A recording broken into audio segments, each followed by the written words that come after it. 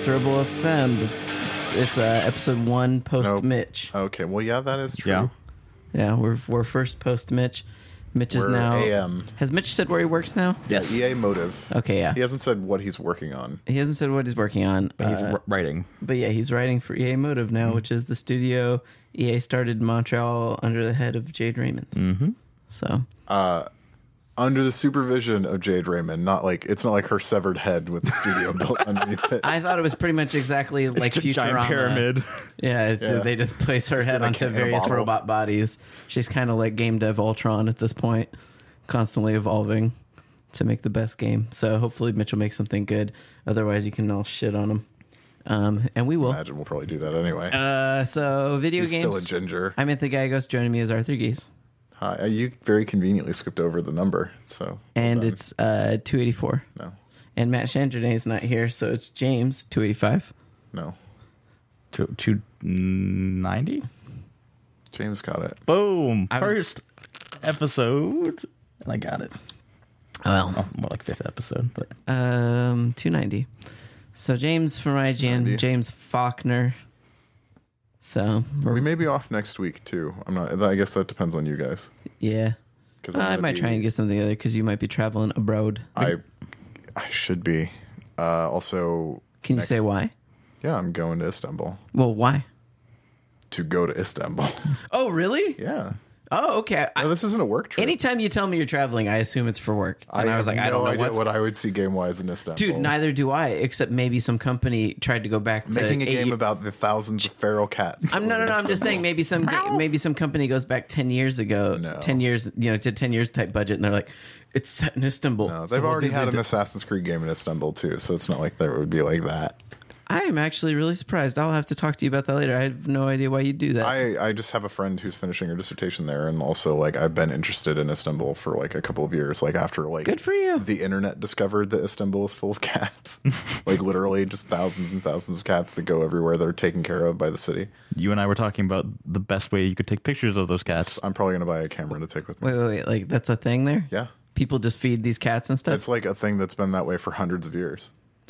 Maybe it's because people are like, well, they keep the vermin out and blah, blah, blah. And it's keeps city or healthy. Yeah, maybe that's how it started. I mean, today, my friend sent me a video of a mosque. I'll just show you the video. And Bedouin people back in the day used to love cats because cats would follow them as they migrated through the deserts with their sheep and goats. And they would kill snakes and stuff that got close. Cats are natural snake predators. Huh. So they would feed the cats. And that's kind of how they think some cat domestication started because they were like, you guys are all right? Yeah. This is at a mosque. All right. So they're pretty much... So Arthur, if you don't follow him on Twitter, 9 out of 10 tweets from Arthur, unless something bad happens, is just Arthur tweeting out cute cat pictures and stuff. And so basically Arthur's going... The more I tweet, generally, the worse my day is going. Arthur's not Muslim, but he is going on a pilgrimage. To a holy city of cats. He's going to walk out and be like, come to me. Just cover himself in cats. Wow. Yeah, pretty much, yeah. Wow, man, that's cool. I had no idea about the cat thing. That's pretty interesting. Yeah. So, yeah, that's... and then also, we've got a bunch of shit going on next week. James, I don't know if you're going to Grimes, but Churches is next Tuesday. Yeah. Bunch of food. Man, awesome. You're going to have such good food and stuff, too. I'm jealous. You like Mediterranean, so they have... And Istanbul's right there. So next week is Churches on Tuesday, Grimes on Wednesday. Yeah. M83 is the day before. Is the 17th. So yeah. Sunday. Yeah. And then I'm supposed to fly to Istanbul on Friday, assuming I go, because there is a chance that I might not. Well, I hope you do. I also hope I do. There are many cat friends who hope you do, too. Yeah, unfortunately... Istanbul and Turkey in general is a very active place geopolitically right now for various reasons, partly because their president is a fucking crazy fascist. Say all that before nationalist. You go. I have a visa already. Theoretically, they won't deny me entry, but doesn't mean you can come back. I don't think he would. And then Arthur spent the rest of his days in a Turkish prison. Like a Turkish prison is a phrase for a reason. Yeah. So there's very few prisons in the world that I'm like, oh fuck. But if you said Turkish prison, I'm like, that's got a heritage of being fucked up. But yeah, so I've got a Google alert set up like for travel advisories and like specific threat warnings. Yeah, you'll stand out there a little bit. Yeah, I'm awfully white. I should just say I'm Canadian. Yeah. Oh, hello. Sure. Sorry, my mistake. Sorry. Just let the sorry. Yeah, I don't know who the Turkish people love. I love maple leaves. Look at my arm. Yeah. Maybe they hate Canada too these days. I don't know. Canada's been involved in enough of our, world conflicts. Yeah, but they've got a new prime minister. Everybody likes Justin Trudeau. He's real pretty. He is very pretty. Yeah, he speaks very eloquent French. Mm-hmm. Anthony just wrinkled his nose at France. No, I'm just like, it was more like, all right, French speaking. I guess you kind of have to if you're going to be Prime Minister of Canada. I feel like you should know I mean, French like Quebec. To know how to connect with that whole part of your country that sometimes talks about not being part of your country anymore. Oh, in part about the language. Yeah. Sometimes gets violent about it. So video games, there's still a lot of them out. Yeah. I'm still chipping away at Fallout. I played a little bit of that DLC. Yeah, the DLC. Did you like it so far? So far, I do. I don't know. It's a whole nother thing to worry about gathering parts for. It's just like, feels very simple. It's not like the sort of like new. No, it's definitely not like on the equivalent of like, what was the one where like you go to Louisiana and Fallout 3 Point Lookout. Yeah, it's not like a Point Lookout or anything like that. It's very much a pit, like the pit, which type is thing. like, and on the other hand, that's fine because I just really like Fallout 4 a lot, and it's easy to spend time there. It's just like hard to justify. It feels hard for me to justify to myself like spending more hours playing Fallout 4. Yeah, it's more of a thing that I feel like would be better if you hadn't played Fallout 4 and you go on later on and you just jump into it and you're like, now it's just a feature that's in there from day one for you. So you're making robot companions. And for you, though, it feels like a system that you could have ignored. Yeah, you could have ignored it, but I don't think it's vital content. No, it's definitely not vital. You can have a robotic companion now if you want, and it'll do the same. And it gives you a bunch of customization options for the robots that you have. And after you complete the main story, it'll keep adding in the same way that you can pretty much always talk to the Minutemen, and they'll always have like a go talk to this place and get a new quest. Radiant quests. Like it adds new ones of that, of like rogue robots to go destroy and stuff like that. So which gives you more parts, which feeds back into the system. Okay, yeah. I mean, the first couple of things they're putting out, that and the current one they just put out, which is like the thing where you can capture creatures and people from the wasteland now. Can you make them fight? Yes. Yeah. So you can make that's the Wasteland Workshop. Yeah, the Wasteland Workshop. So you can tame them and basically keep them captive, or you can like. So it's Viva Pinata and Fallout. Or you can create an arena and force them to fight each other, or your settlers. You can put your settlers in there to combat too. It's just full on Mad Max. You can 100% now just make a crazy. Are you building Bartertown, Anthony? Actually, just a quick aside in that game. Something that happened is I'd never had a quest to go there. Such a good Fallout moment, very reminiscent of why I loved 3. Was I stumbled upon the city of Sanctuary. Do you know that place? So Sanctuary is this town you come upon, very small, very cement walled around with a ton of turrets on it. And is it the one with the monument in front? And a guy makes you take a personality test to get in. So you meet him and he's like, we have a test. It's called a safe test.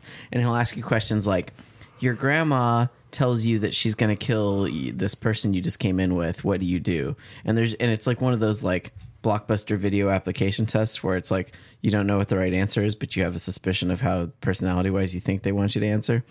And so you have to do this to get in the town, and then it turns into this whole quest about fucked up stuff. Very classic Fallout. I don't think I did that. Yeah, I just stumbled upon it. And I murdered everyone in there because they turned on me. So I Did you have it coming?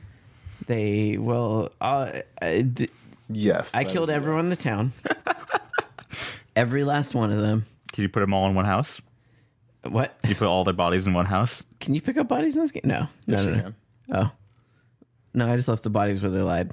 Let the dead rot. Let the sun sort them out. I think it works that way. But So I killed every last person. But then as soon as you kill every last person and use the workshop there, it's like, hey, can I use the workshop here? And I was like, oh, shit. This is like a fully made town. Every building has power. Very nicely done. Like there's a hospital. There's a shop. Mm-hmm. I was like, I got to build a beacon here and get people moving in. And then this is like something from The Stand. Yeah, like I was like, wow, like it was like a perfect little town that I took over and murdered every last person. And I was like, well, got to move my random people into here now. They just show up and they're just like, there's bodies everywhere. You're like, no, it's okay. It's part of the decoration. They just have a hard time. It's like fucked up though. After you kill everyone in the town, it's still stealing if you pick up anything in the town. And so Piper would I don't think murdering the owner is like a good excuse in a court of law. And so Piper would get mad if I picked anything up, but for whatever reason, I could still recycle it through the workshop, and she didn't give a shit at that point. But I kept on having a weird bug where every time I'd enter that town, and I hadn't done anything, I just entered the town to barter with them. Something would happen where the door would close on Piper. She would immediately go full hatred of me and of the citizens, and I'd have to fight her. It was like this weird bug that kept on happening over and over and over again. So some madness. Yeah, like just with the doors would close and be like, Piper hated that, and then all of a sudden she's just shooting you. So, I mean, is it because you killed everyone? No, at that point I hadn't heard anyone. I literally just walked in for the very first time to be like, done their test and been like, cool, I'm gonna go sell some of this junk I got. And they were like, no, everyone hates you. And I was like, it was a weird bug. But I left the town and tried re-entering without my metal suit, and they didn't care. So I don't know if it had some bug around that. But anyways, that game's still awesome, ridiculously good. And then I checked out Day of the Tentacle Remastered. There's not much to say about that game other than if you liked... I mean, I guess if you've liked things like Grim Fandango or Monkey Island or any of the other LucasArts remakes they did, Day of the Tentacle is a particularly excellent one in my opinion. And it's still really good. The art is, it's like brought up to date, but I wouldn't say it's that great. It's okay. It's like, it's very true to the original art style for better or for which worse. Seems to be the point, right? Yeah, I know. It's just that it looks, I guess they made it look like how you remembered it versus how like you would want it. Like they certainly didn't make it look like a game out of 2016. So still a very fun game. With all of the quirks that you've probably heard 1,000 times. Like, old LucasArts adventure games had really weird moments and puzzles where they would be fucking completely obtuse and you had no idea what to do. Lots of pixel hunting. Same thing on this. Well, they did at least get rid of that in the sense that they added the thing a lot of modern adventure games have added where you can hold a button and see what in the environment is interactable. So that's that new, or is that from... No, that's a quality of life thing. Those old games definitely was like move your mouse up and down and figure out what could and couldn't be used. So it's like Braille. Yeah. So still a really good game. It's really, it seems so stupid when you first start it, like, but it is like classic Tim Schafer and what's his face? Ron Gilbert? Nope. The other one. I can't remember his name.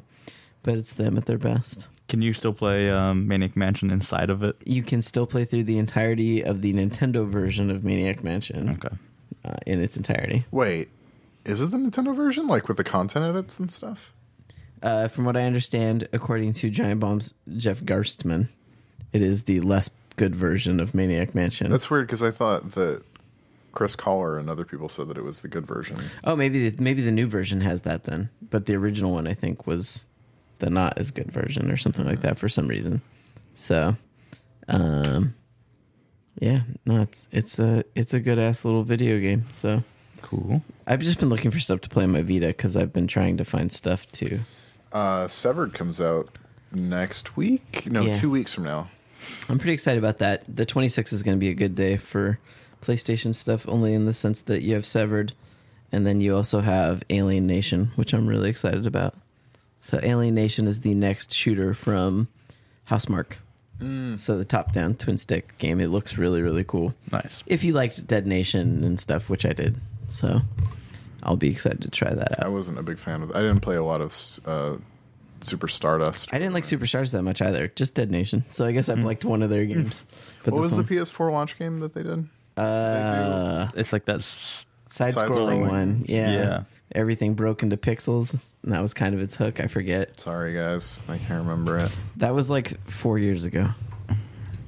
Two and a half? 2.5. Shh. It's like 80 years ago. In the internet time. James, what have you been playing? I wrote down notes. It's got a notebook and everything. It has Dota on it. I'm not talking about Dota. I'm going to talk about... I have that notebook too. Yeah, I have multiple. I don't know. How did you guys get Dota notebooks? It was either at TI or at that Red Bull LAN. I think both. Yep, that would do it. I played Hyper Light Drifter. I played a little bit of Hyper Light Drifter. It is a common user tag on Steam for that game is difficult. I've never seen that user tag on. Yes, so it is very much in the style of Legend of Zelda. Not very much explanation, multiple dungeons, and you go and like solve puzzles and do combat and try to get to the boss. I think the core combat of that game is fun. I think the boss fights are god awful. The shooting is also just obnoxious. Yeah, you have to like stop, hold left trigger, and then right trigger. I mean, you can fire in the direction you're aiming as well. Yeah, like it's not even 8 direction. Like it's like full 360 degree, like shooting. Yeah, and like the upgrade system, I think like you occasionally find like little chunks that turn into a larger chunk, which you are able to use to spend to get new moves. But that game is just so obtuse, I feel, in some ways. Of like I don't like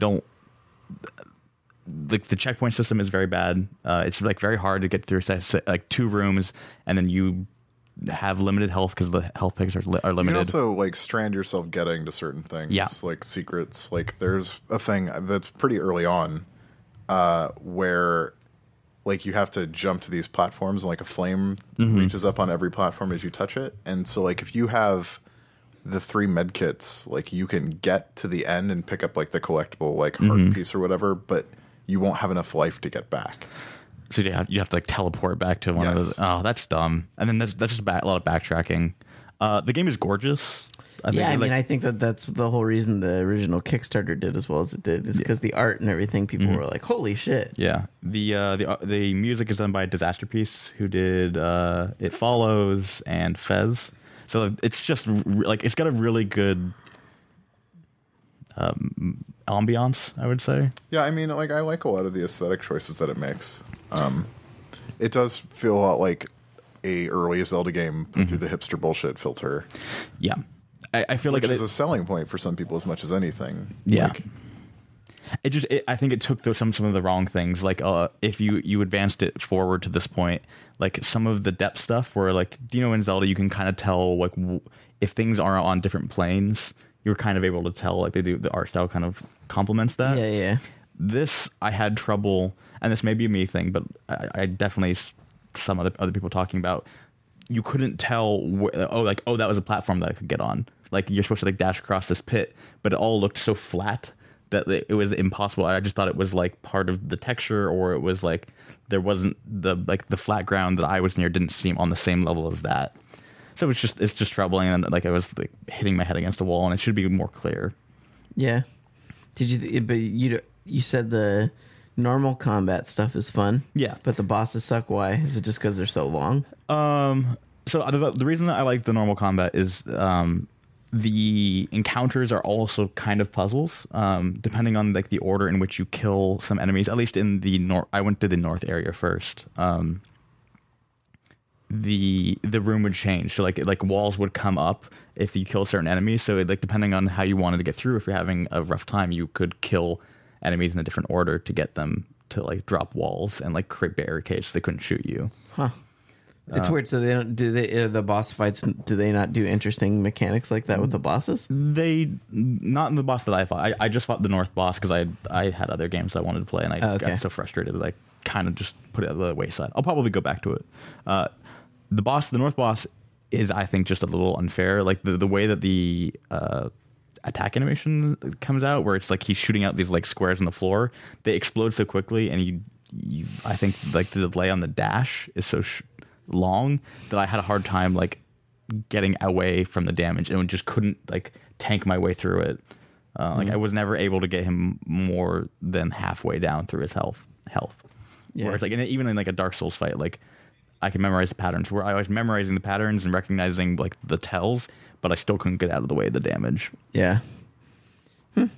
I've been curious to download it. I'm less enthusiastic after hearing you two talk about it. I think that it's neat. Like there actually is cool stuff about it. Like, and I think that it's easy to get lost in. And I think that it's just got that sort of sensibility that stuff like Swords and Sorcery started and Fez continued. That I think that it's like really easy if you're into that kind of game to just be like, man, this is really cool and quote different, although it doesn't really feel that different. Like everything is that way now. Well, yeah, I was going to say. But it's really well executed in that way. Everything feels consistent. It does. Like there is a unity in presentation that is extremely effective, and it's really well animated for what it is. Yeah. And it uses color really well. It's very pretty. When you stop for a little bit, he has a really great animation where he just sits down with his like robot buddy and just kind of sits there and like chills out. All right. It sounds like it's another. I saw it, and my immediate reaction was, another very pretty pixel art game. Some of it is just like, I still have like this weird lethargy about games right now where like playing anything just feels like a giant effort. Well, that's how I've been a little bit too, which is why when I have time, I'm usually like, well, there's still Fallout. So I usually sit up playing Fallout, like, because the thought of starting something new is like. It's just like playing anything feels like just like a waste of time lately. That isn't for work. Like even Dota? Dota is weird because, I mean, first of all, like a lot of people are taking a break right now because the majors just passed. Like it happens every time there's a majors that like everybody just stops for like, get Dota'd a few out. weeks or a month. Yeah. And then people start playing again, but like there are multiple problems with me for Dota right now. One is that like I'm transitioning out of the point where I want to be support all the time. Like I'm tired of being support all the time. I've done it for like a year and a half. Yeah. But our stack is full of people who don't want to play support. Yeah.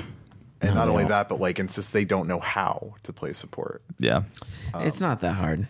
If they can play the other roles, they can play support. I don't know that that's actually true. I actually think that there is stuff to being a support that I do too, but I'm saying that I feel like if you're competent enough to sit there and think about last hitting and going to this farm, you can totally handle like stacking camps and stuff like that. Like that's not outside of There's your a mentality to playing support though where like you need to not just think about your farm. Like you need to like look at what everyone else is doing and be monitoring the map in a way. Well, yeah, I don't even think about my farm at all almost when I'm support until it's like late in the game and I'm like, no one's paying attention to the jungle right now.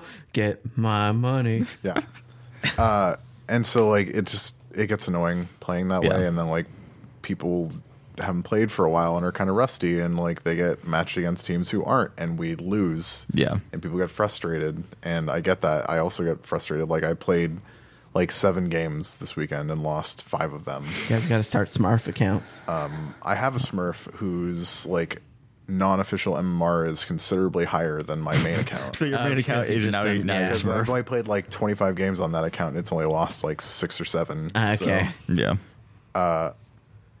So there's that, and also I don't know. I just like if people are taking breaks and there's not a lot of people to play with, and like if I'm playing, then everybody else wants to do not support things, and like it's just I don't know. I just want to play Lion, man. Yeah, I moved my computer out to the garage. I spend less time on it now, so I go out there and hang out with my cat every day. But like hours and hours on it, that doesn't happen in quite the same way unless it's Friday or Saturday night. Then I'm out there till like 4 a.m. I mean, I do kind of want to play Dota this weekend because I won't be able to for a couple of weeks. But also, like, there are 2 betas happening this weekend. Gears 4 and... Halo 5's Warzone. Firefight beta is this weekend. Just take your Windows tablet thing with you, right? That could probably play Dota on. I don't think that there's really much in the way of internet where I'm going to be. I don't know. So... the other thing I play, or one of the other things I played is Enter the Gungeon. That game looks cool. Yeah, so that is very much up my alley. Like I love. That's another pixel art game. That is a straight up roguelike, though. Yeah. Very Binding of Isaac in terms of. That's probably the best comparison. Yeah. Like even the bosses are random, right? Like the boss order and stuff. There are different tiers of bosses for each level. So the first level can have a set of, I think it's like 3 or 4 bosses. Second level has its own set. Okay, so not quite as random as Binding of Isaac. No, but like the Binding of Isaac is the same way though, where it has like a tier list for all those things. But they can jump around in that tier list. It is. That game feels real good. It is much more bullet helly than Binding of Isaac is. Like that game throws a lot of enemies. That's why it gives you a dodge too. Like Binding of Isaac doesn't give you that, right? No, yeah, that is pretty much just like move around to dodge. This you have a dodge. Well, the name of the company that made it is Dodge Roll Games, or Dodge so you have a dodge roll. Yeah, that has iframes and everything. You're supposed to roll through bullets. It also does damage. It has a what frame? Iframes and invincibility frames. Okay, that's what I thought, because it's like I was watching Giant Bomb quick look thing of it, and I was like, you can definitely roll straight through a bullet. Yeah. Like there are times where it's okay to do that, but only if it has to be like mid roll. It can't be beginning or end of a roll. It'll like hit you. So those are the iframes you speak of. Yes. So that's taken at least from mostly from like Dark Souls and stuff like that. Where that's what people refer to in Dark Souls rolling is you have iframes. Okay. So that's where you're able to like literally roll through people's swords and like clip through it, and that's what it is. Okay. It's extremely hard. Is what I hear. Yeah. It is. Enter the Gungeon profoundly difficult. I mean, you can play co-op, which is cool. I haven't done that, and I think it's only local. I don't think there is online co-op. The bosses are really tough. Like they throw again. It is not Ikaruga level of bullets on screen, but there are a lot of bullets. Yeah, and it's also it's kind of thematically funny in the sense that like you're literally fighting bullets, shooting and grenades, shooting like bullets. Grenade people. Yeah, like you're killing a grenade person and then they fall and blow up because they're a grenade. It's very cute. The gun variety is really great. You get things like it's all like the pop culture influence stuff. So you get the Ghostbusters proton pack. You get a firefly pistol. You get a barrel that shoots fishes. You get a t-shirt cannon. What does the fishes actually hurt things? Yeah. Okay. And again, they all have different like damage tiers and everything, but it's some are good and some are really dumb. You get a super soaker and that's randomized too, like the weapons. You either find chests that you need keys to unlock, or you can buy them from a shop, or and once you unlock them, you can buy them from the shop, I think, right? So there's this is like the overarching like unlock system. After you beat bosses, you get something called hegemony credits, which then you can go buy guns that you can then find in the gungeon. But you can't. It's like you only start with like a default gun. You have to find everything else. And it's a roguelike, right? So when you die, you're starting completely over. Like you lose everything. Yep. Do you? Is there any carryover? No. Guns that are unlocked are unlocked. Yeah. Okay, that's what I'm wondering. Yes. So it's like okay. So there's but that doesn't mean you get to start with them. That just means that you can find them. Yeah, it's very much. There's somewhat level of progression. Yeah, somewhat Spelunky and Binding of Isaac of level progression and an unlock system. It's real fun. It's one of those Binding of Isaac was those things where like I'm gonna play something for like 20 minutes because I know I'm not gonna get all the way through. Like the full run will take about an hour, but I really enjoyed it. Yeah, can you quit it and resume where you left off? Mm-hmm. Okay. From what I understand, but Arthur, what video games do you see that you can currently talk about? I can talk about Gears. That's a small video game coming out from a small team. Yes, a tiny. I mean, actually, the coalition's not that big as far as AAA teams go. They're like 100 something, but they're also like working with splash damage again for multiplayer stuff. It's interesting. Like we've talked before about how like violence is sort of like, or at least for me, like violence is something that it's like harder and harder for me to deal with, like in games that like stuff like the Call of Duty games, sort of like very graphic, like face-to-face violence. Yeah. All the stuff in Black Ops 3 is like fucking way too much. But even like people getting stabbed in the neck, like and like just like getting jacked in the throat and all that shit, like it's just like I don't want to look at it. But for some reason, like the way that stuff is presented in Gears and the proportions, like everything is just so absurd and meat puppety that the violence doesn't bother me. Like because like I can just like split people in half with a shotgun blast and think nothing of it. And not only that, but feel like excited by it.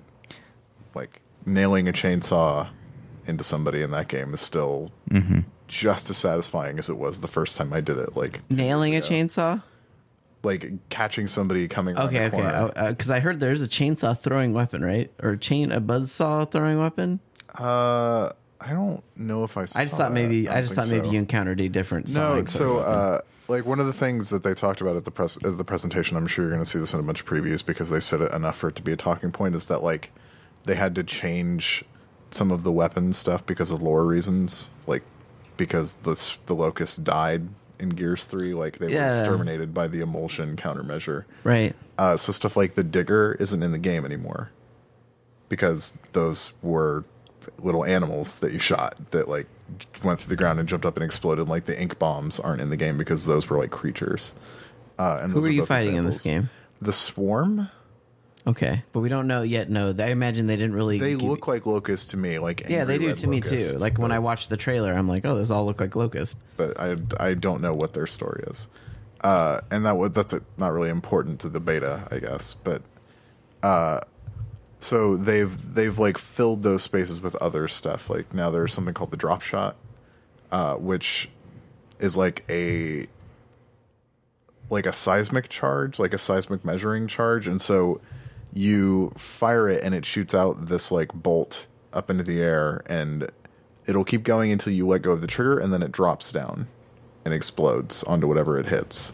And so first off, like if you don't hold the trigger down, you can accidentally kill yourself because it doesn't go far enough. Like you can kill yourself with a frag in that game, like if you don't throw it far enough. Like with the drop shot, if you drop it and don't dive away, like it's gonna kill you. It's gonna explode and kill you. It can go over obstacles, but if it hits like a ceiling or a wall or something, then it bounces off and basically deactivates. And blows up? I think it can, but like it's a small explosion that's not really what you want. So like you actually have to pay attention to the sorts of objects in its way that it might connect with, which means you actually have to pay attention to where you're aiming vertically as well as horizontally. But is that purpose of that weapon to clear people from cover in the same sort of way the digger was? Yes, it's to invalidate cover the same way that the digger was. Yeah. And also like it has like special like headshot animations. Like if you drop in the middle of a bunch of people, like it'll explode and probably kill them. That's great. And I did that a couple of times and it's extremely satisfying. But if you landed dead on you land it in someone's head, like it takes their head off and like goes into their body and they do a little dance and then they explode. Okay, I thought I saw a video of someone going. Blah, blah, is there an execution with that? I don't know. Probably. I don't know what it would be. I didn't see it, but it's a power weapon and that like it's only got like 3 or 4 shots. Yeah, like the mortar or like the boom shot or whatever. But other stuff is in there, like the boom shot's there, the torque bow is there, and is still great. The map design feels good. The HUD overlay is like the Ultimate Edition's overlay, in that like you hold it and it shows you where the power weapons are, which is important because I think they're embracing the fact that like you like have your normal spawn weapons, and then like weapon control is a big part of that game. Yeah.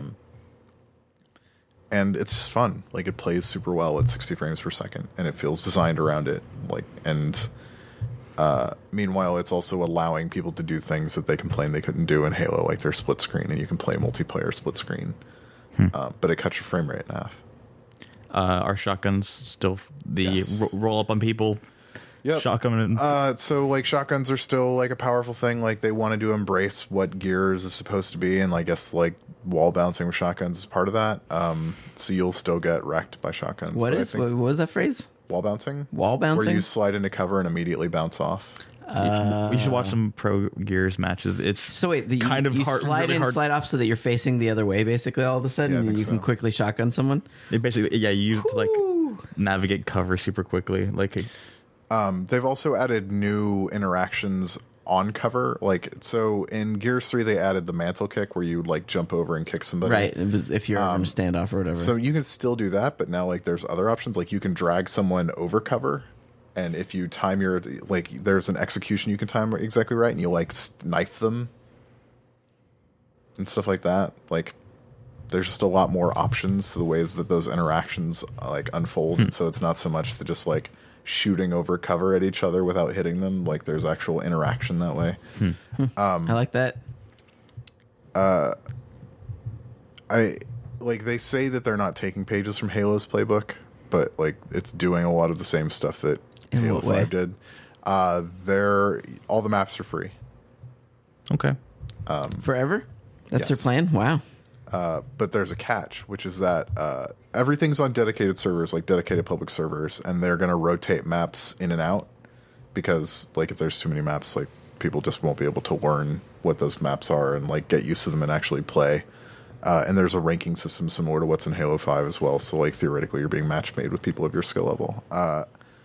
And you can host private matches, but only with the maps that are on the disc, or you can buy DLC maps to host private matches.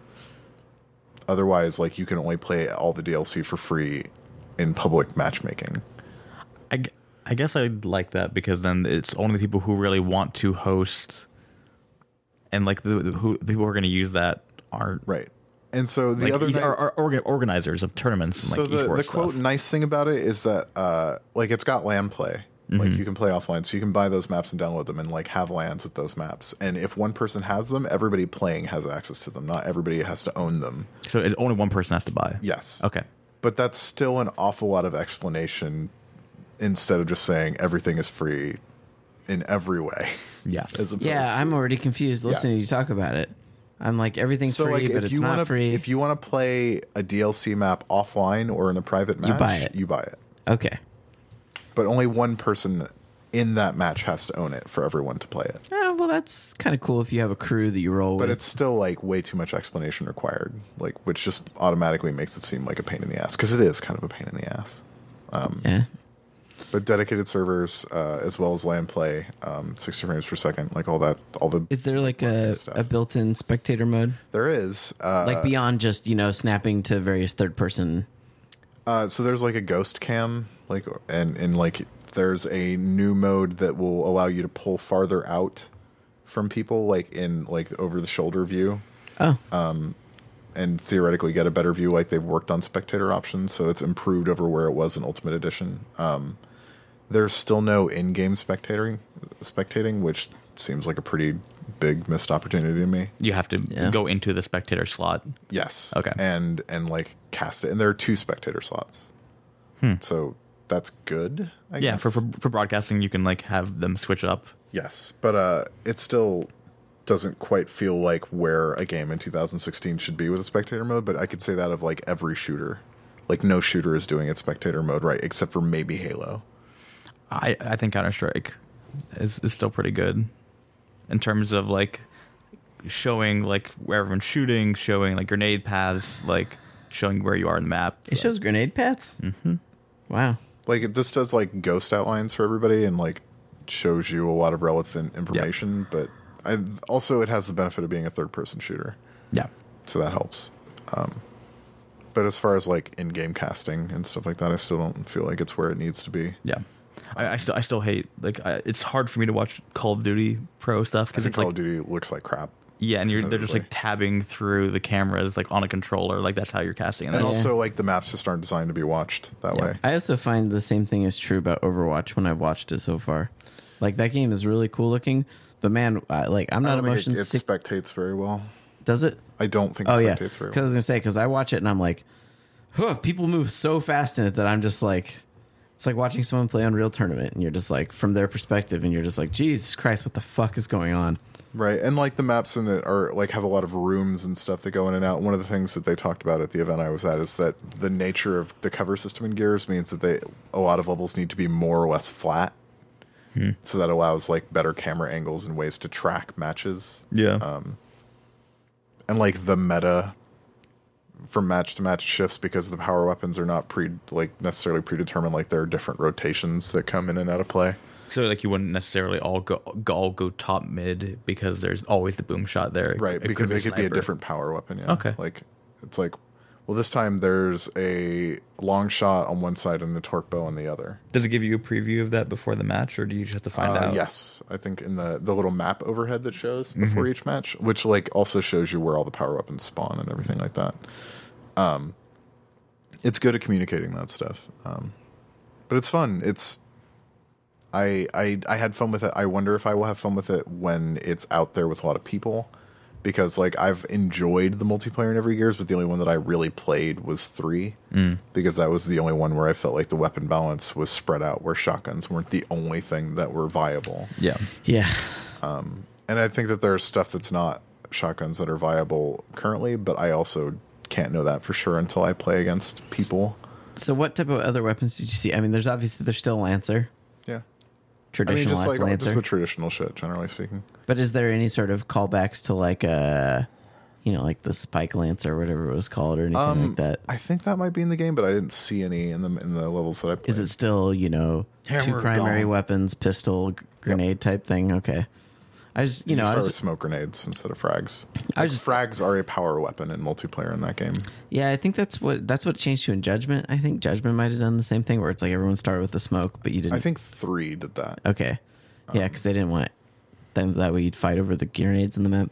That's interesting. I guess I'm just wondering, like, I'm looking for something where I'm like, so what made it you know, I don't know, next gen Gears, or are they really trying to stick to Gears? The frame rate, the maps feel a little bit bigger, but they're also like, I think that they're trying to like really nail down what Gears is, and they talked about how Judgment was sort of like it diluted the identity of the product, and I think even Gears 3, like, there's some thoughts that maybe Gears 3 strayed too far away from what people liked about 1 and 2. Like specifically probably in reference to the weapon balance, because the shotguns definitely feel like more useful than they did in 3, and like a lot of the gimmicky guns are gone, like there's no sawed-off or anything like that. Oh yeah. Nothing was ridiculous. Yeah. And then like business model wise, like they're definitely like doing stuff similarly to what Halo does as far as cosmetics and like weapon skins and stuff like that. Oh, is there cards or anything like that? Oh, really? I was like, halfway facetiously saying that. They're cards. Gross. That is, I mean, it's not, because it's like all cosmetic. Okay. Like it's not pay to win. Yeah. I still don't like Halo's Warzone. I am totally fine with Warzone stuff because you get rec packs in that game so fucking fast. Also, I like buying rec packs. I like buying packs in Plants vs. Zombie, but do you see that they're adding HCS team-specific skins to Halo 5? So, like, teams will have, like, their logos and shit on their I can buy CLG stuff? Probably, yeah. Ooh, I might do that. Okay. What's CLG? It's the best team? Yeah. Did they win the HCS? Yeah. Right, they fucking ran over the other team. Are they American? Yes. All right. They don't have a Dota team anymore, and they don't have their league team is pretty good. Pretty good for Americans. Was it CLG and Optic in the final? Probably. Them or Liquid.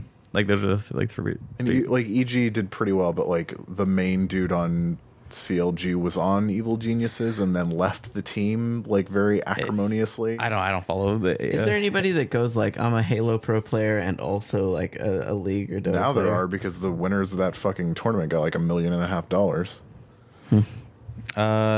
I think the most crossover we've seen is League and fighting games. There is one guy. This was like 2 seasons ago in LCS who. I'm just curious. Yeah. Marn. Yeah. But not for certain games you have to focus so much. Yeah. Especially games with a meta that shifts. Mm-hmm. So I played that. I played some Star Fox Zero. Really? Is that what it's called? Star Fox Zero? Yup. Is that out? Fine. It's a couple weeks out. Yeah. Okay. The embargo's next week, but I can talk about it. So I like that kind of game. It's a throwback, right? It's very much a throwback. So it is, like, it's basically a retelling of the first game. Okay. Like, it starts with Fox McCloud's dad and Peppy and, like, the pig dude, like, going to investigate Andros and, like, James McCloud being betrayed by the pig dude and all this shit. And it's like, this seems really familiar. And then reading on Wikipedia, it's like, it's not a prequel or a sequel, according to Nintendo, which is stupid. It's a remake of like the original Star Fox and like everything that came after. So there are multiple kinds of vehicles, and I like that. Like, I like the sort of conceit of the walker. Like, I like that it allows it to mix up levels in a way that other Star Foxes have not been as good at, even 64. 64 at the tank? Yeah. Okay. Like, to me, the best Star Fox game is the one that didn't come out. Like, 2? Star Fox 2 was, like, the coolest Star Fox. Wait, what's Star Fox 2? There was a second SNES Star Fox game that was basically completed that never came out, in part because I think Nintendo thought it was going to be too expensive to manufacture. It was like a 3rd-generation Super Effects chip. Oh, so the cart itself was going to be like $100. Like, wow. The game was going to cost $100. Like, Star Fox was like $80 or $90 when it came out. I forgot that a lot of the tech of Star Fox was on Star Fox. It wasn't just that. It was like a lot of cartridge games had special hardware on both systems. And to say nothing of like Virtua Racing, like on Genesis was like $100 cartridge. Huh. Because it had like graphics chips in the cartridge. It was kind of like a peripheral built into a game. Yes, I have that game, actually. I tried to buy it and use it on my Retron and it didn't work. Yeah, that's might as well be the theme song for that whole system. Anyway, so I like a lot of the ideas. The forced use of the second screen and motion control is a fucking catastrophe. Really? Like, wait. You have to use motion control for any fine aiming, like unless you explicitly turn it off, and the game is not very clear about how you do that. Ugh. So you have to like tilt like the Wii, the gamepad. Yes. Are you aiming on the gamepad? Like, so like you're doing like Star Wars cockpit view, and the TV screen is zoomed out ship view. And if you hold down the left trigger, so you have to look down when you want to aim, and then move your bullshit around. Yes. If you hold down the left trigger, it goes into this weird follow mode where like you'll like focus on this thing, and like you move around, but the camera doesn't move, and like you really have to look at the fucking screen. It's really weird.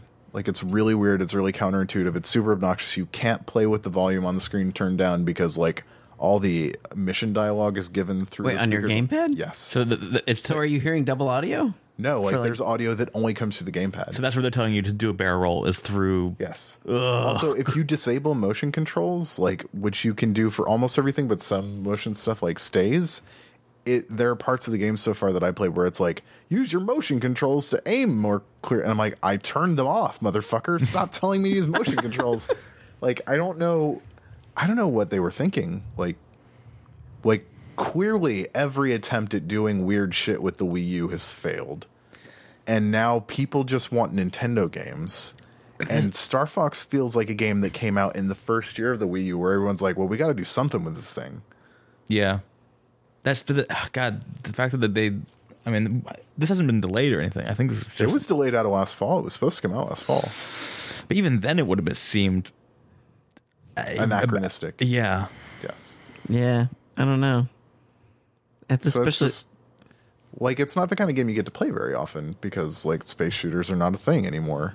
Yeah, and like there's like a free mode in some levels where like you're like just controlling the R-wing like in every direction, which are kind of cool. Like it becomes like much more of a traditional space combat game. Really, like some of the boss fights that used to have like a field of that if you hit the edge, it would just like swing you back around. Sure, yeah, and it'll still do that, but like you're like you have full control. Yeah. And so far, every boss has had a section where I actually go inside of it as the R-wing and turn into the walker form. Chicken walker, yeah. Yeah. Is that a continuing forward motion, or could you have full control over that where you can like... When you're in walker form, there's a button to go back into R-wing form. No, I mean more is, do you have full control? It's not continually pushing you forward. No, it's like just full on like a third person shooter in that regard. Like, do you have to still save your teammates when they come under fire? There are times where it's suggested that that's the case, but they haven't been bad enough to die yet. But I'm only a few levels in. Let me ask you another question. Is he R twice? Did they talk in English now, or do they still go? It's honestly a little weird. Yeah, they do speak English. I think they have for a long time. Since 64, yeah. Oh, really? Yeah. And I'm just way out of the loop. The game is full of like weird little nods to the original game, like the super like distorted "Good Luck" from the SNES game. Good luck. Like the really badly digitized deep voice. Yeah. Because that's the only thing that like would be recognizable at the bit rates that they recorded that audio at. From the Dogman. Yeah. One of the things I loved in the original Star Fox was like the talking heads look like sort of like really jerkily animated. It's kind of. It's really weird. Sounds like a weird game. Sounds like not a 2016 game in some ways. No, and I want to like it. I will say that all the video I've seen online of it does not do it justice. Like it looks much better than like the video that I've seen online. It's very clean. It looks very Star Fox. Like it hasn't tried to be anything but Star Fox. When was the last Star Fox game that wasn't like the 3DS one? Was it the GameCube one? Well, was there a GameCube? From Namco? Was there a GameCube proper Star Fox, not the Star Fox Adventures? Yeah. Yeah. I don't think there wasn't a Wii one that I remember. And even this isn't like Nintendo made. Like Platinum made this game. Oh, really? Yeah. Which was like last year people heard about that before they saw the game. They got excited and they saw the game and they're like, ugh. Well, yeah, which Platinum? I mean, it's not as bare bones as Transformers or Korra. I like Transformers though. Transformers looked really fucking cool. I don't know if it played any good. Was like such a fucking queer overuse of the same hallway and corridor and bullshit to make it longer over and over again. True. Like, it's so transparently just a cash grab. Everyone should go watch the speed run of that game from this year's AGDQ. Well, how long does it take? Like 5 minutes? It's not that long, but it's not that long. No, 5 minutes. No. It's actually it's longer than that. But sorry. The guy who beats it with one hand. He has some muscular stuff, so he has to play with one hand. But he basically figured out in that game that every time you switch guns, you can just stack damage. So he doesn't actually like melee anything. He's just aiming at their weak points and then like going rapid switching guns. Yeah, like in like the slow motion mode. It's really, really impressive. He's really, really cool. ADGQ is like a weird lesson on like homeschooling and people with too much time. Do I need to stop this and cut that out? No. Okay. No, I mean like people with too much time too. I mean it's I watch it every year. Or just enough time. And am blown away by some people. Like they're like the people that play that weird fucked up rhythm game that's played on the keyboard that's like fan supported. Oh yeah, like it just looks like you're faking it. Like it doesn't look like their fingers are doing real things, but they obviously are, and you're just like, this is fucking so weird. Yeah, they basically tap into like the reptile part of their brain where it just gets they shut down higher functions. Yeah, and just go into that. Yeah. Well, you've at least played some new shit. You're on the cutting edge. I also played art. Painting. Yeah. Painting. Drawing, I drew James. Yeah. Before I cut it all off. Yeah, I got the last bit of James before he got his slick new haircut. I don't know. That has felt much more rewarding than playing games over the last couple of weeks. Yeah, so I've just been spending a lot of time doing not necessarily game stuff either. I also streamed it. Like I streamed some drawing and some painting. Yeah, Twitch does that now. Yeah. The creative stuff is cool. That's always my favorite thing to jump in there because it's not all just painting. Some people it's cooking. Yeah, it's just like people doing stuff, which is neat. I don't know. Yeah, I learned to use a sewing machine. Really? Yeah, it's actually way easier than you think, obviously, because they make them for like babies. Yeah. Literally. Think about this: if there's factories where children are being forced to make your dumb shirts, obviously children can do it. You can too. But that being said, it's still a unique skill and good skill to have. If you don't have, I'm just worried that I'm going to sew because I've like dated women that use sewing machines. 100%. I've heard about them sticking their finger. If you get too comfortable and you're not paying attention, you can 100% do that. I saw. For me, on the other hand, I would hold my fingers out so far away, probably too far, to like make it the best stitch I could. So just because I was like, never gonna happen to me. Do you not learn how to just stitch or like small stuff? I can hand stitch something. Yeah, by hand. If by that you mean I can go back and forth a whole bunch of times and then tie a bunch of knots and hope it stays. So yeah, that's what I learned before I left home. I'm not even kidding you. The day before I left home, my mom. Here's how to put a button on. Yes, if it comes off. Exactly. She was like, "You're gonna learn because you're gonna go out and be broke now." And she was like, "Here's how to repair your clothing." No one ever told me how to do that. I just went out and bought a sewing kit and went back and forth a bunch until I was like, "Well, I can't pull it off." So that seems like that's good. So I mean, buttons are pretty simple. Yeah. No, yeah, like I said, cross. Belt loops were the thing that I had to do a bunch of. Belt loops are hard because you have to get through the loop. Yeah, and then eventually they would eventually tear off again, and then they extended the life of a pair of jeans by like probably 4 or 5 months. Don't use wallet chains, kids. I've never also have a few good pairs of jeans and change them every day. I tend to change them every couple of days, and I've never broken a belt loop. Should we take a quick break and then we'll do a few questions? We have letters? We have a few. All right.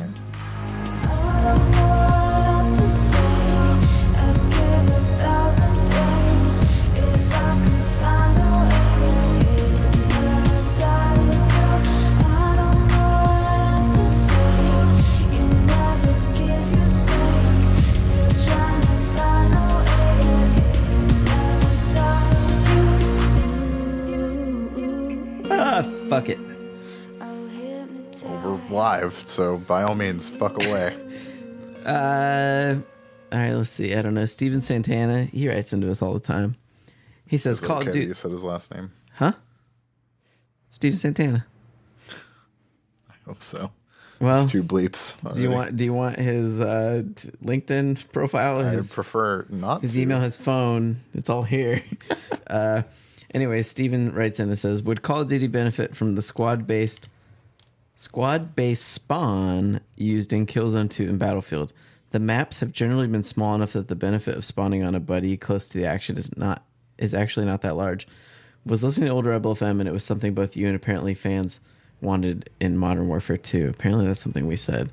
But I feel like Call of Duty does do procedural spawning where it tries to pick you in a radius of your team. It tries to not spawn you into a meat grinder, but it often sucks at that. Well, because everyone's so spread out that it's like it does its best, but if the maps are still not very big. It picks the best it can. And it's still easy for the other team. It's not easy, but it's still more than possible for the other team to like cover spawn points. And I feel like the maps have gotten generally smaller since Modern Warfare 2. Well, I mean, doesn't surprise me, right? Like even, like player counts have stayed about the same. Mm-hmm. Like the most popular map in a long time is Nuketown. Yeah. And it's so small. Yeah. Like Nuketown is one of the smallest maps. Because it's just you smashing into other people over and over again. Yeah. Which is what Call of Duty is. And maybe they've just like decided that that's what Call of Duty is. Black Ops 3, I think it's Combine, which is like the small 3-lane map that's like on the top of this plateau, is like probably one of the most popular maps. I liked Black Ops 2's the one with the train station. That one was really good. Isn't that 2 or is it 3? The one that have like the hover train through the middle and it's like a snow level? No. The train station, it's Black Ops 2, where you play and there's a train that comes only every once in a while. Yes, okay, I do remember that. And it's like, I like that one. That one was like kind of a middle scale map, not quite small as Nuketown, but I guess the point of to answer his question, it doesn't need squad based spawning because it already uses like a kind.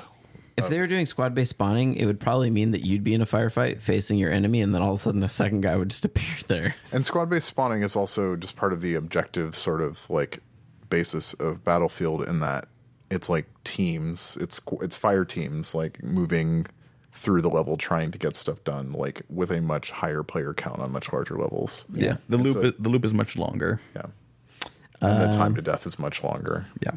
Anthony writes in and says, Murfreesboro is not that far from Nashville, by the way, because apparently that was the town I said wrong. That's his title. And he says, "Hey guys, I'm missing Mitch already. I'm sure he's listening, so say something nasty about him now." His farts smell really bad. Yeah. That's a factual statement. That's not like mean. Yeah, but I don't know anybody whose farts don't smell bad. True. His hair's thinning.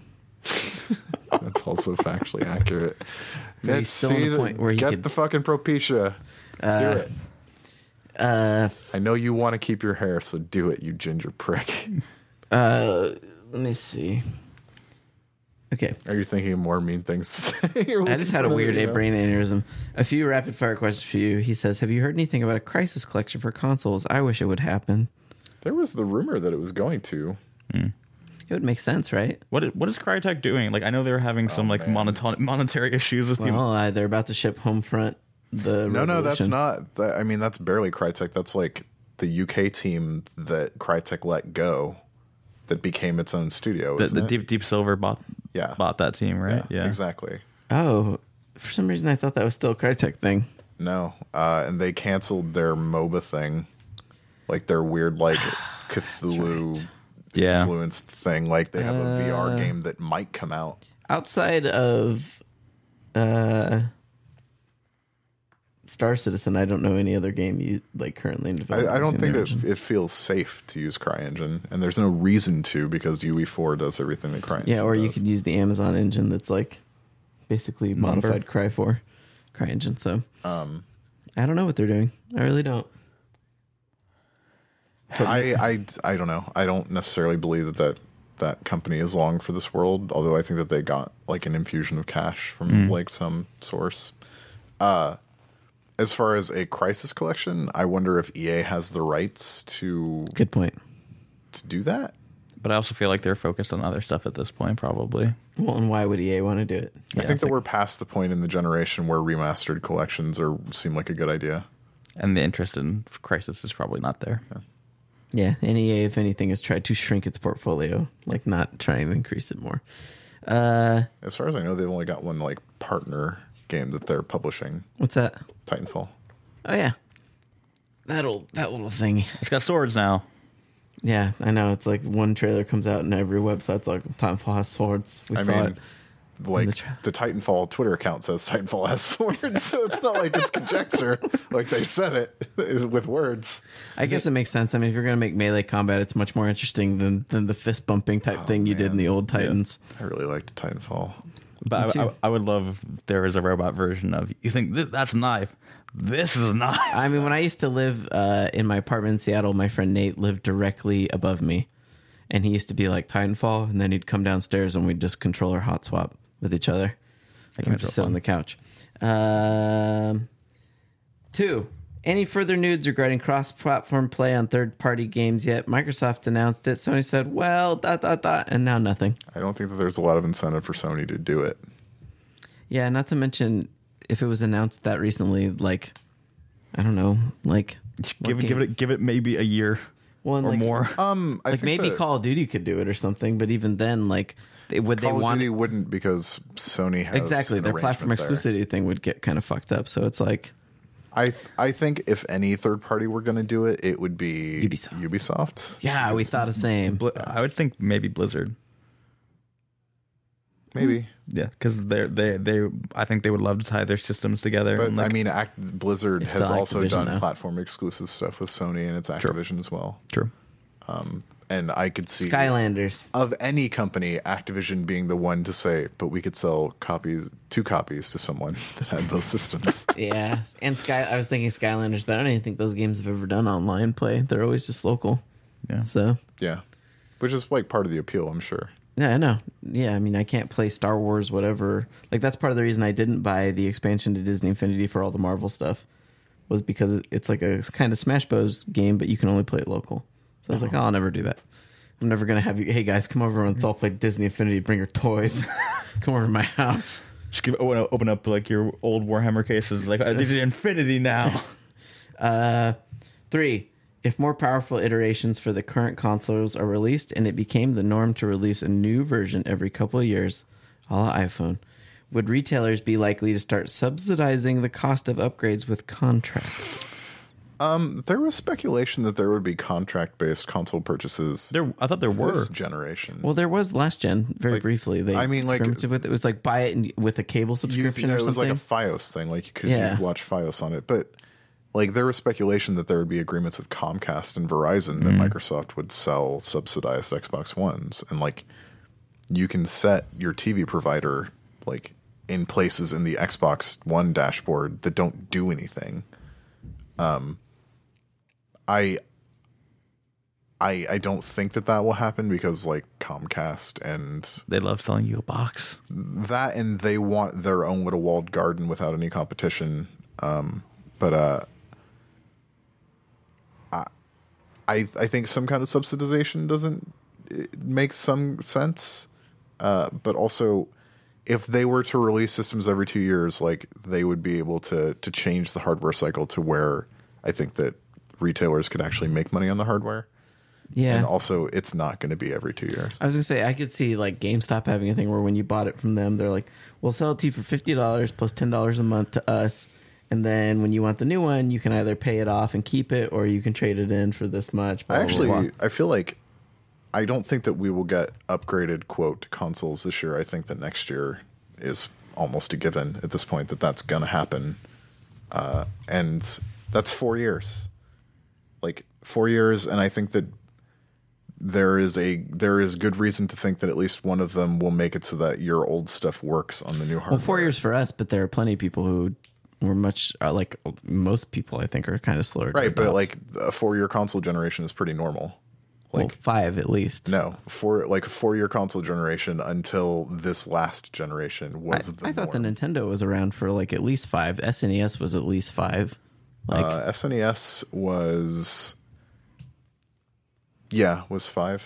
Like it's like I think 5 always seems like the norm, not 4. But I mean, also like I don't know. The Nintendo was the SNES came out in Japan in like 90, like which was like 4.5 years after the NES came out. Like it's not unusual for console cycles to be 4 or 5 years. Also, I think that is a good compromise between an 8-year console cycle, which was clearly detrimental to console health, and a just flat out, like, I'm trying to think of the word. Basically relegating your entire library to being useless.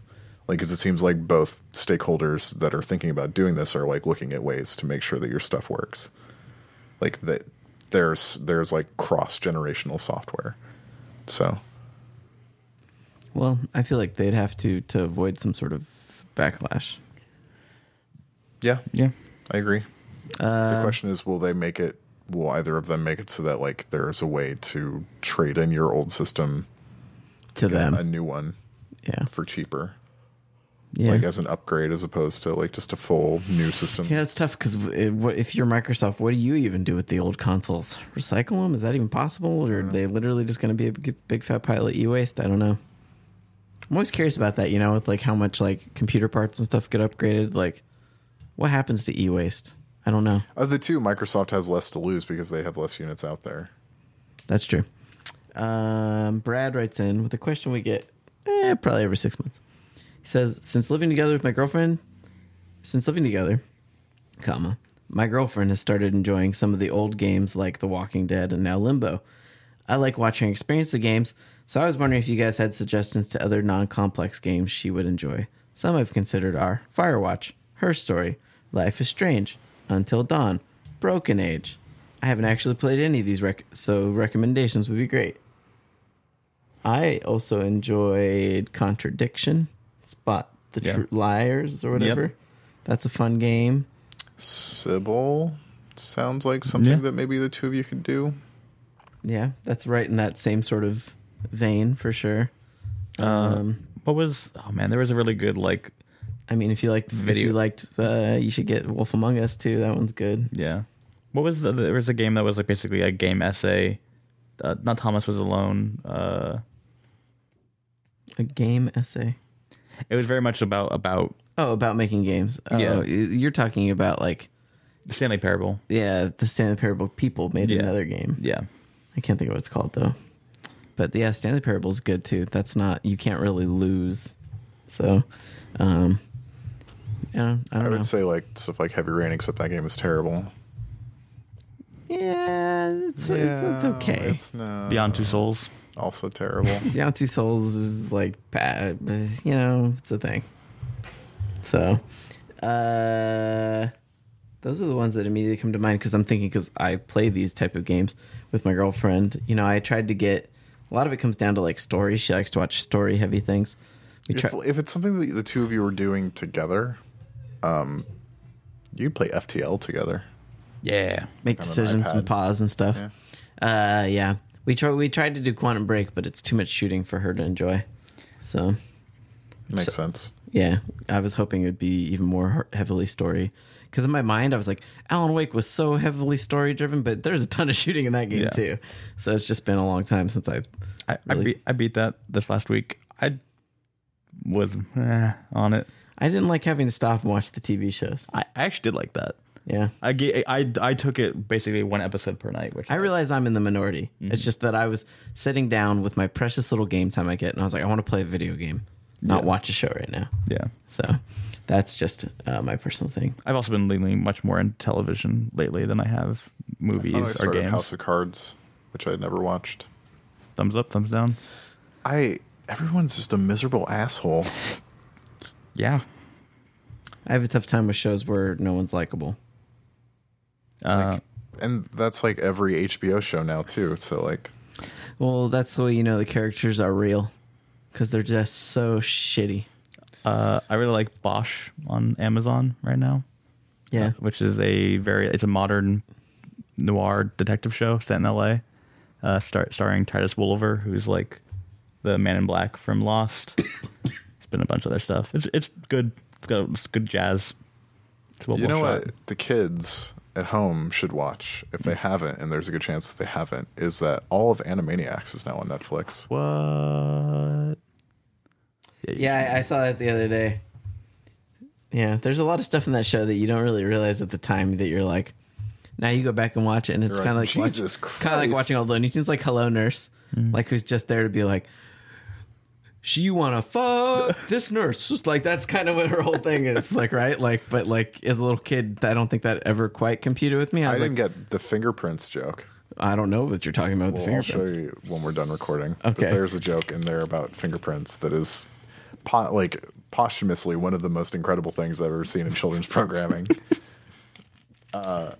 Yeah. And that there's no way any kid watching had any idea what it was, and every adult watching it knew exactly what it was. One last thing that I'll recommend to you as Samarost, the Samarost games and Botanicula, all by the same developer.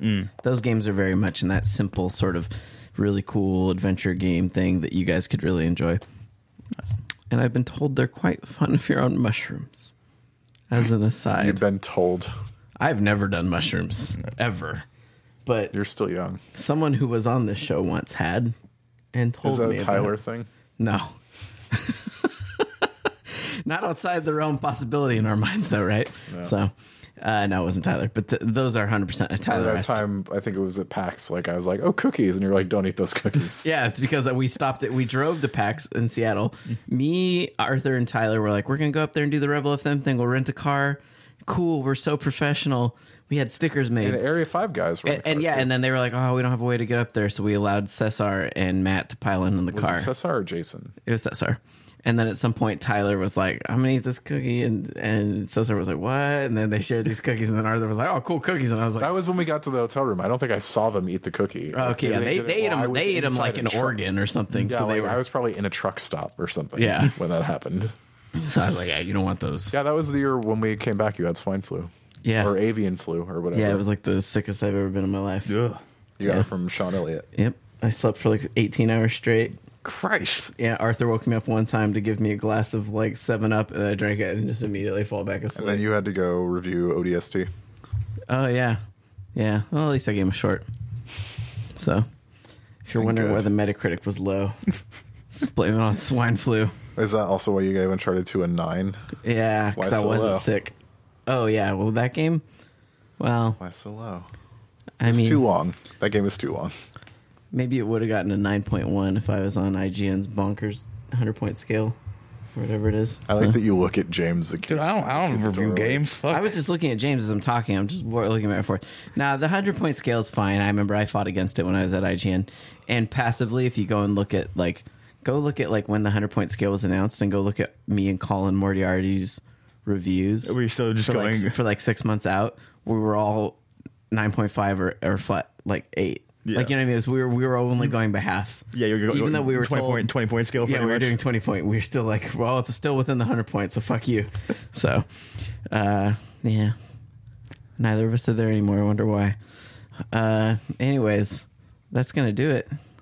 We talked about some video games. I hope you enjoyed yourselves. We love you. You should go watch a video on YouTube called. Just look up "Good Job Pooping." Yeah. Good job pooping. Good job pooping. You can go send your letters to letters@eat-sleep-game.com. You can find us on Twitter. I'm at Chuff Money. Arthur's at AEGIS. James is at James_Faulkner. Mm-hmm. It's FAULKNER. Matt's at Talking Orange. And if you want, you can send Mitchie a poop emoji at Mitchie D. So just like as many as you can. Yeah. As many as you can fit in one message. Yeah. Yeah, that would be good. So do those things. Go out there and play something and enjoy it. And don't shit on someone else's enjoyment of something because you disagree. So, and don't try to get anybody fired. Yeah. Yeah. Unless, like, I don't know, they eat babies or something. Then get them fired. All right, we're done. We love you. Bye.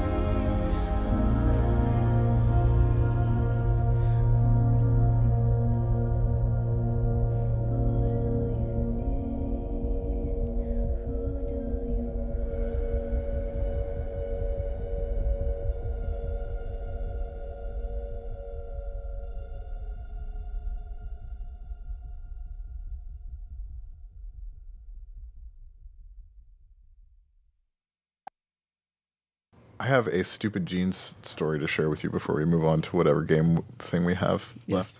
Friday, I was in the city and like I had been at the Gears thing playing, and I was like, I'm gonna buy some jeans. I haven't done that in a while. Like, fuck it, I might as well do that. And so I went to the Levi's store and was looking at stuff, and I thought, I've been a 33 forever, and that includes like when I gained a bunch of weight, I was like only a 33 because all my pants had stretched with my waist.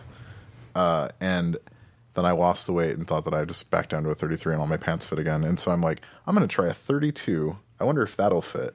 And so I was looking and I grabbed like this pair, and I was like 32-30 because I'm a 33-30. And I grabbed a few pairs of pants, and like they just didn't feel right. Like they, like, especially in the thighs, like, cause Anthony, I think you and I have like this problem where our legs are both really large. Yeah. We used to have this pair of pants that I asked Arthur if he wanted. They didn't fit him either. And we used to refer to them as these sausage pants. Yeah. And then eventually one day the sausage pants fit and I was like, huzzah. Yeah. So like some stuff, like it just, and my calves are big too. And your calves are reasonably large, I think. Like, so stuff that might fit in the waist just doesn't get past my legs. So anyway, like, none of these pants were super comfortable except for one pair, because I think that they've got like a little bit more elastic in the blend. Anyway, so I wore them and I've been wearing them like for a few days to like to stretch them out. These current ones? No, not these. They're black and I can't wear them every day because they are the kind of material that gathers cat hair. And I am out of lint roller sheets right now. So anyway, so like I was like doing laundry and picking stuff up, and I looked at the jeans, and I'm like, I was checking the label to make sure what they were, and it was like, wait, these are 30-32s, not 32-30s, and everything became so much clearer all of a sudden. that they seemed tight for 32s, like if 33s fit that way, and I'm like, maybe, I mean, the weight doesn't go away from everywhere. Maybe I just have big hips. But all right, the story of my idiot pant buying behavior. I can't look at a fucking size without dyslexically switching it.